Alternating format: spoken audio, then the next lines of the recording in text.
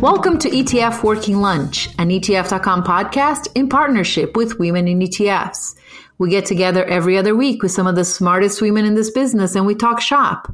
I'm Cynthia Murphy with ETF.com, and today I'm catching up with Brie Williams, Head of Practice Management at State Street Global Advisors. Welcome, Brie. So nice to be here. Thanks for having me. I'm excited we get to chat again. So Brie is a repeat guest.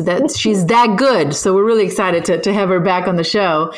I'm excited to talk today about some of the insights you have on the advisor space. So you guys at State Street just did a really interesting advisor survey that, from what I've read, kind of looked at questions that we don't seem to ask that often when it comes to their understanding of some of the basic things in terms of cost and diversification. So before we get to the meat of your findings, tell us a little bit about the survey. What answers were you looking to find the answers to? What questions, who were surveyed and all that good stuff? Absolutely. I think that's a good foundation for us to begin with. And taking the time to understand what knowledge investors have or don't have gives us an opportunity to take a step back as an industry and perhaps close some gaps. So when you think about just how explosive the growth of ETFs and then coupled with the price wars that have been going on that are behind the investor demand for lower cost ETFs, we wanted to take a pulse. What is the level of understanding that the average investor has today when it comes to awareness of investment fees? So there were some specific questions that we wanted to get a deeper understanding with. So first of all, what's influencing their investment decisions today? Secondly, do they understand what they're actually paying for products versus paying for advice? And this in particular has been an area of confusion for many investors before. We also wanted to know what's their baseline knowledge of investment concepts, something like what's diversification. And then last but not least, what are the factors that will rise in importance for an individual investor when evaluating investment products like ETFs? So we took the opportunity because we wanted a real-time snapshot. We wanted to do something relatively quickly so we could put this research out into the marketplace and make some productive action follow through. We did an online survey, and we did that across a nationally representative sample of adults. We collected the data this past June 18th through the 20th to be precise.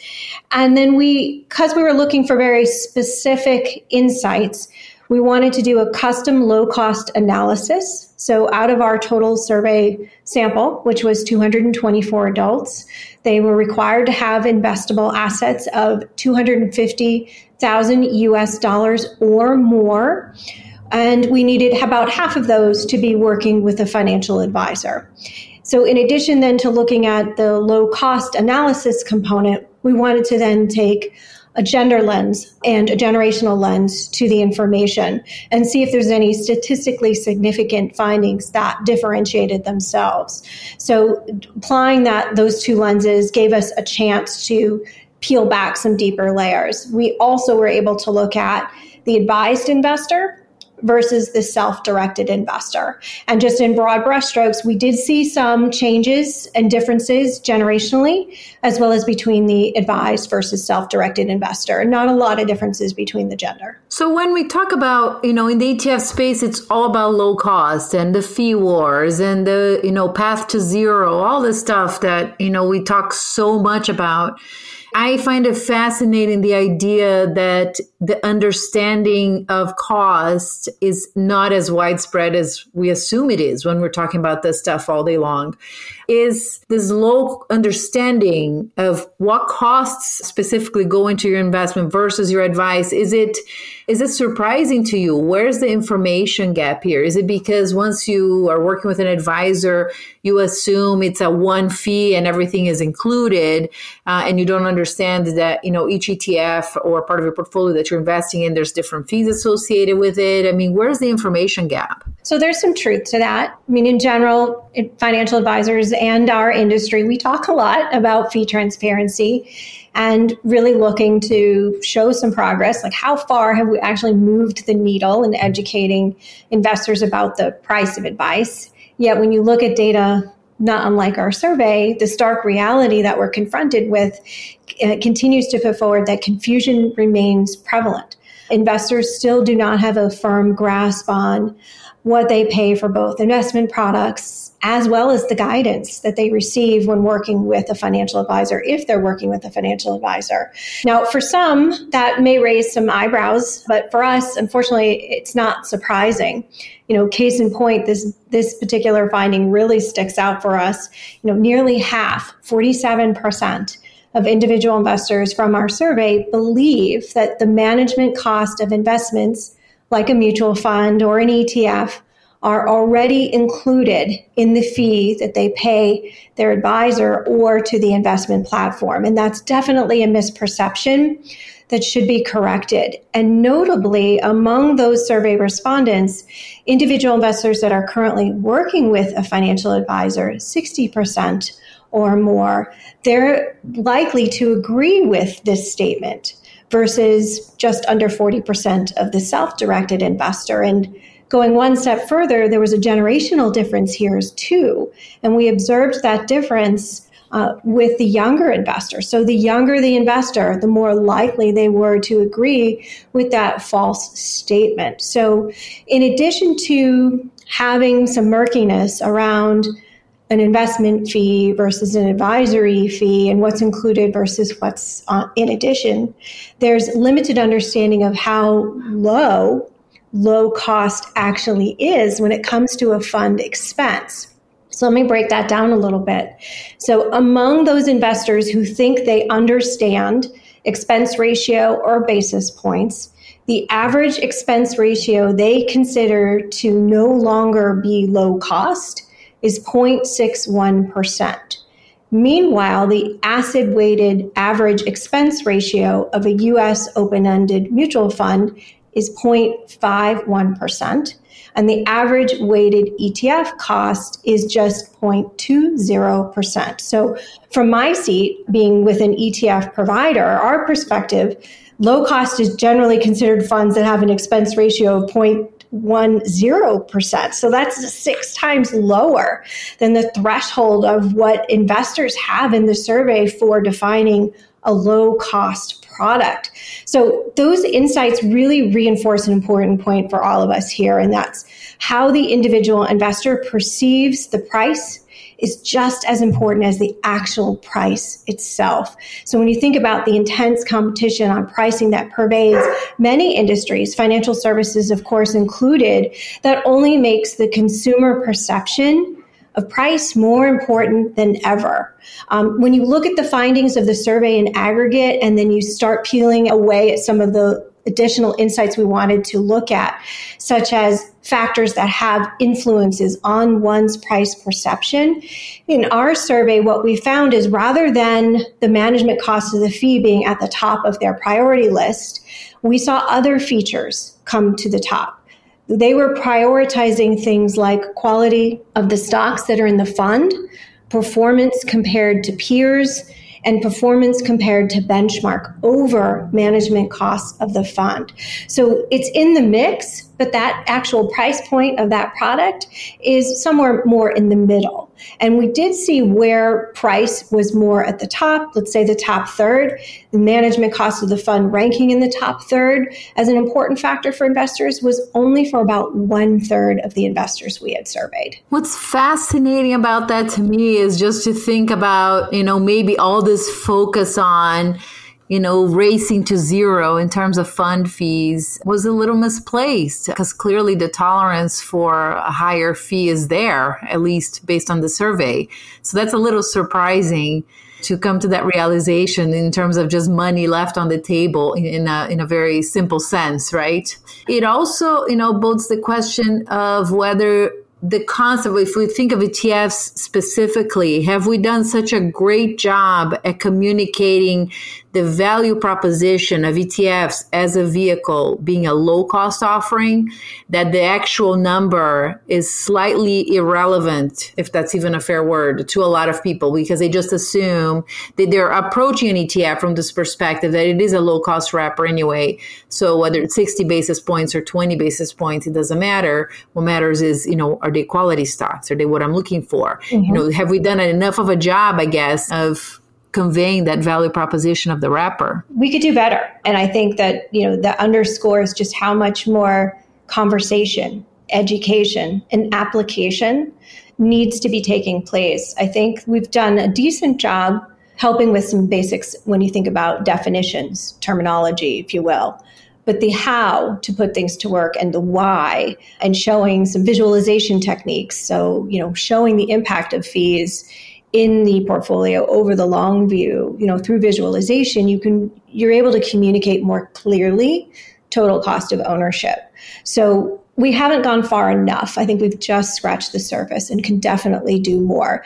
It certainly bodes well for our industry, and more importantly, it bodes well for the end client because they simply want to be prudent with their investment decisions. Now, Brie, is it surprising to you at that number? I think it was 50-something%. I don't remember now, so correct me if I'm wrong. But of the investors working with advisors who still don't have a clear understanding of what's the advice fee and what's the fund fee, is there the communication gap there? Is it the advisor who's not doing as good a job in communicating with the client, or why would that percentage be that high? So I think you were onto something earlier in your comments where you mentioned, there's an emphasis on all-in fee. I'm going to just use a general average 1% for the financial advisory fee. There's the limited understanding that there's costs involved with the products that will be part of the portfolios that will make up the financial engine designed to achieve the goals that you have in your overall financial plan.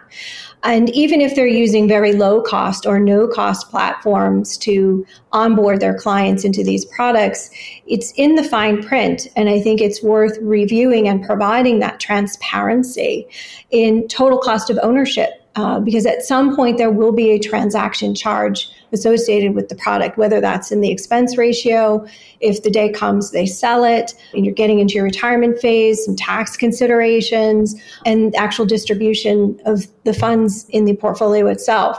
So there's other things to be thinking about that may not be immediate cost-wise that are worthy of conversation, and that's something that we've been putting the onus on individual investors to be the assertive ones on asking some of those questions. And if they don't know the questions to ask, then the conversation doesn't automatically happen. That's not to paint financial advisors with a broad brush of they're not doing a good job. I think that they want to uphold their fiduciary standard. They want to do the right thing by their clients.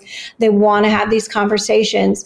We have to meet in the middle to make sure we have that comprehension and understanding of total cost of ownership. No, totally agree. Another thing you found on this survey that I wanted to dive a little bit into was just the concept of diversification. Talk another one that we sort of take for granted, I think, just that everybody understands what diversification means.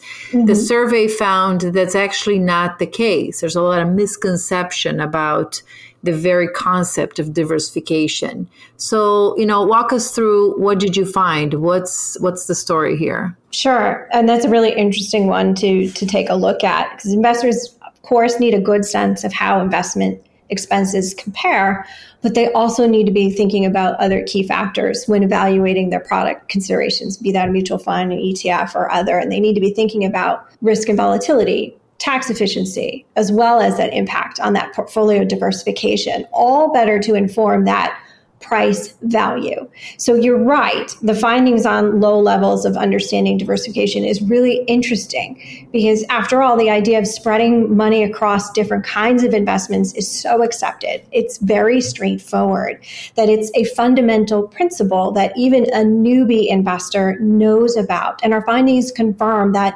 general understanding, meaning, do you know about diversification? The answer is yes.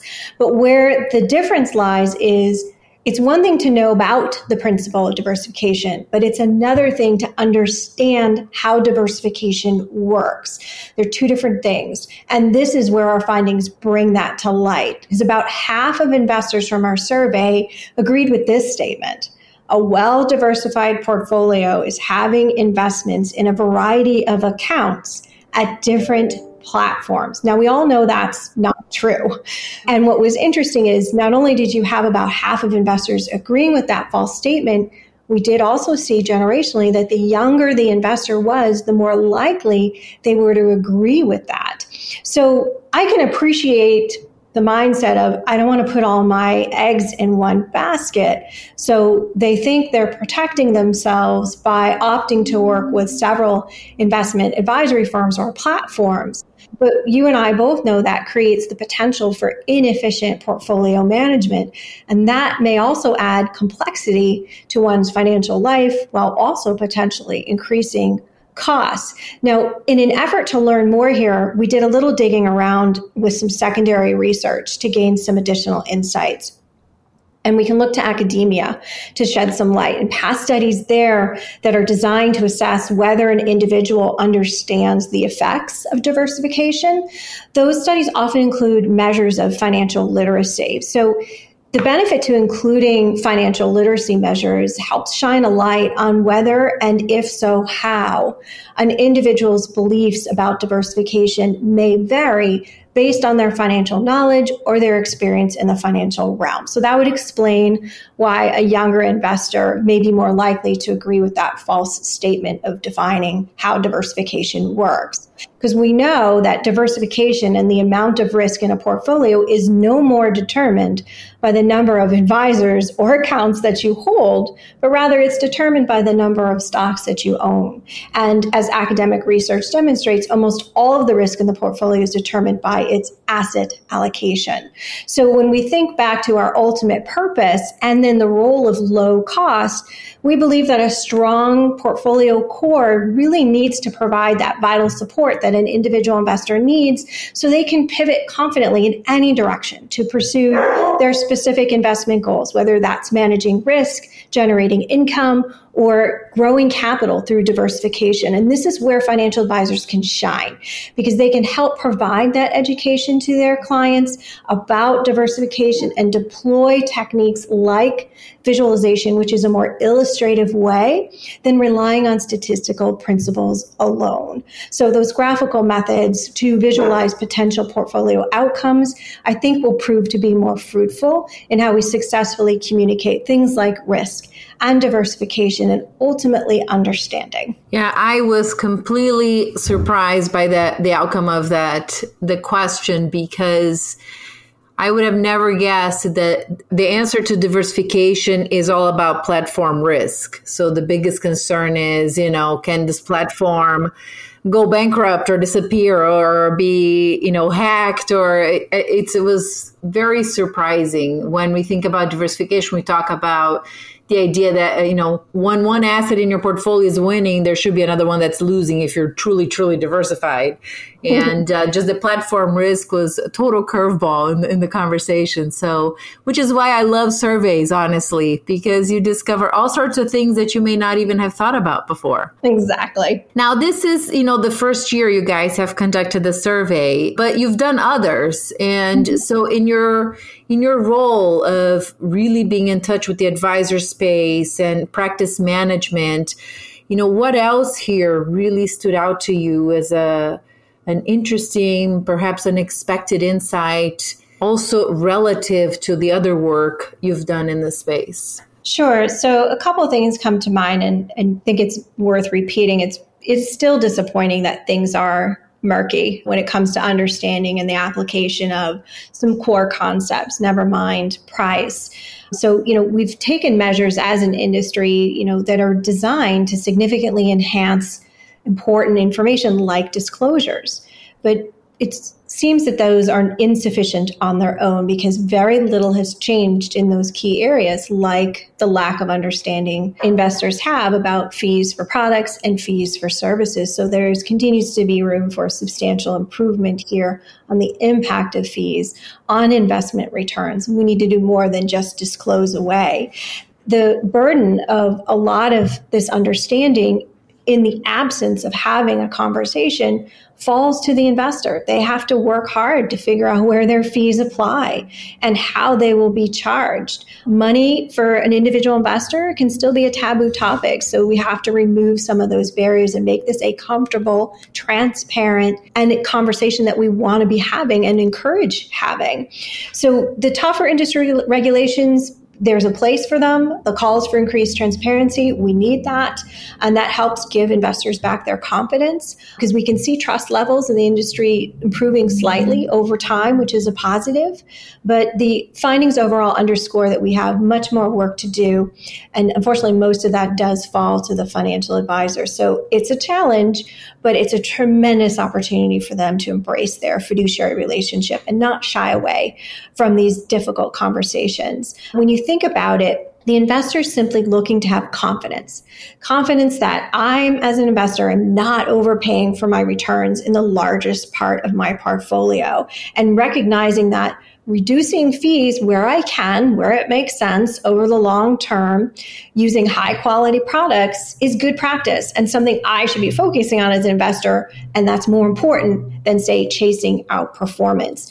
Because in the context of, pursuing better investment outcomes, in this case, more so than others, every little basis point is going to count here. No, absolutely. And I think to your initial point of perception of cost, just this reminder that cost and value are two different things, right? So for an investor, the price tag may be not as important in its as a nominal number is not as important as, the value it represents in what they're trying to achieve. I mean, I would agree with that 100%. And you can easily give them some examples that just put things in black and white. So, if their objective, let's say, is to tailor the core of their portfolio based on risk constraints or return objectives or even tax considerations.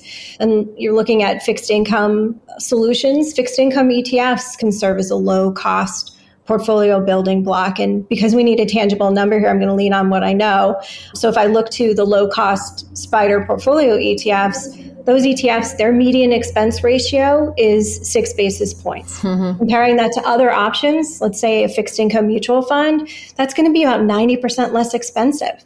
So giving them the compare and the contrast so they can thoughtfully think about where do I need a high quality but low cost solution and how to do that, that will help create the comprehension you're looking for. Brie, I think we'll have to wrap it up there. I really appreciate you taking the time. It's always a pleasure to get together with you and pick your brain about the advisor space. So thanks for joining us today. I was glad to be here, and thanks for having me back. Thanks, folks, for listening in. We are so happy you are here. For previous episodes or more information, check out ETF.com.